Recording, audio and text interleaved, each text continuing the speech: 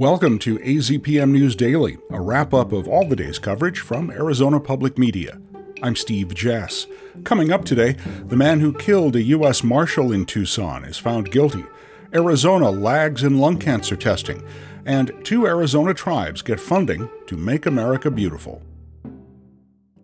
Topping our news today, a Tucson man who shot and killed a deputy U.S. Marshal in 2018 has been convicted of second-degree murder of a federal officer and may face up to life in prison. Danielle Camara has the story. 31-year-old Ryan Schlesinger opened fire on deputies on November 29, 2018, when a team of U.S. Marshals attempted to serve him a felony arrest warrant for allegedly stalking a Tucson police sergeant. He shot Deputy Marshal Chase White twice in the upper torso. White was 41 years old and is survived by his wife and 4 children. He was the first Deputy U.S. Marshal killed in the line of duty in Tucson in 66 years. A federal jury also convicted Schlesinger of other felonies, including multiple counts of attempted murder of a federal officer. His sentencing is set for January 22nd. I'm Danielle Camara, AZPM News. The American Lung Association in Arizona just released its 2023 State of Lung Cancer report, which finds that the rate of lung cancer screening in the state is among the worst in the country. Duncan Moon reports. The annual report released this morning shows lung cancer screening in Arizona at 1.3%, compared with 4.5% nationwide. That puts the state 48th out of 51, including the District of Columbia. The report also found that Arizona ranked 46th in the nation for lack of treatment and 41st for surgical intervention, with Asian or Pacific Islanders the least likely to be diagnosed early. Lung cancer is the leading cause of cancer deaths in Arizona, as it is nationwide. The organization says focusing on increasing screening is key to bringing that death rate down. I'm Duncan Moon, AZPM News.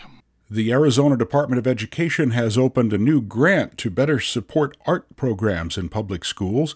We hear more about that in this report from Paola Rodriguez. State School Superintendent Tom Horn announced the $10 million grant will fund full-time arts teachers with up to $1,000 per teacher for materials like brushes, sheet music, and dance props. The department hopes the funding for materials will enhance learning environments and allow students to discover new passions. District and charter schools have until the end of 2023 to apply for grant funding. I'm Paola Rodriguez, AZPM News. New federal data shows that in October, the Border Patrol's Tucson sector exceeded the previous monthly record for fentanyl seizures. Danielle Camara reports. The data shows the Tucson sector seized more than 220 pounds of fentanyl in October. In addition to the Tucson sector record, Arizona ports of entry continued to be the highest in fentanyl seizures in October, with more than 500 pounds seized. Arizona ports of entry surpassed San Diego ports in fiscal year 2023 for the first time for seizing the highest amount of fentanyl.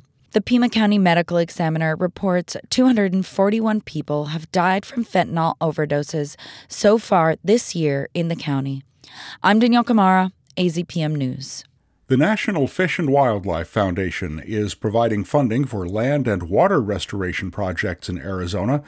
Katia Mendoza tells us more. In Arizona, awards were given to 2 indigenous communities. $5 million were awarded to the Cocopah Indian tribe south of Yuma to restore habitat in the floodplain of the Colorado River Delta, and over $300,000 to the White Mountain Apache tribe, who will use theirs to address environmental harms at Fort Apache. The foundation also awarded Arizona Game and Fish Department $1 million to establish wildlife corridors in northern Arizona, and granted the city of Sierra Vista $1 million to support groundwater recharge projects. I'm Katia Mendoza, AZPM News.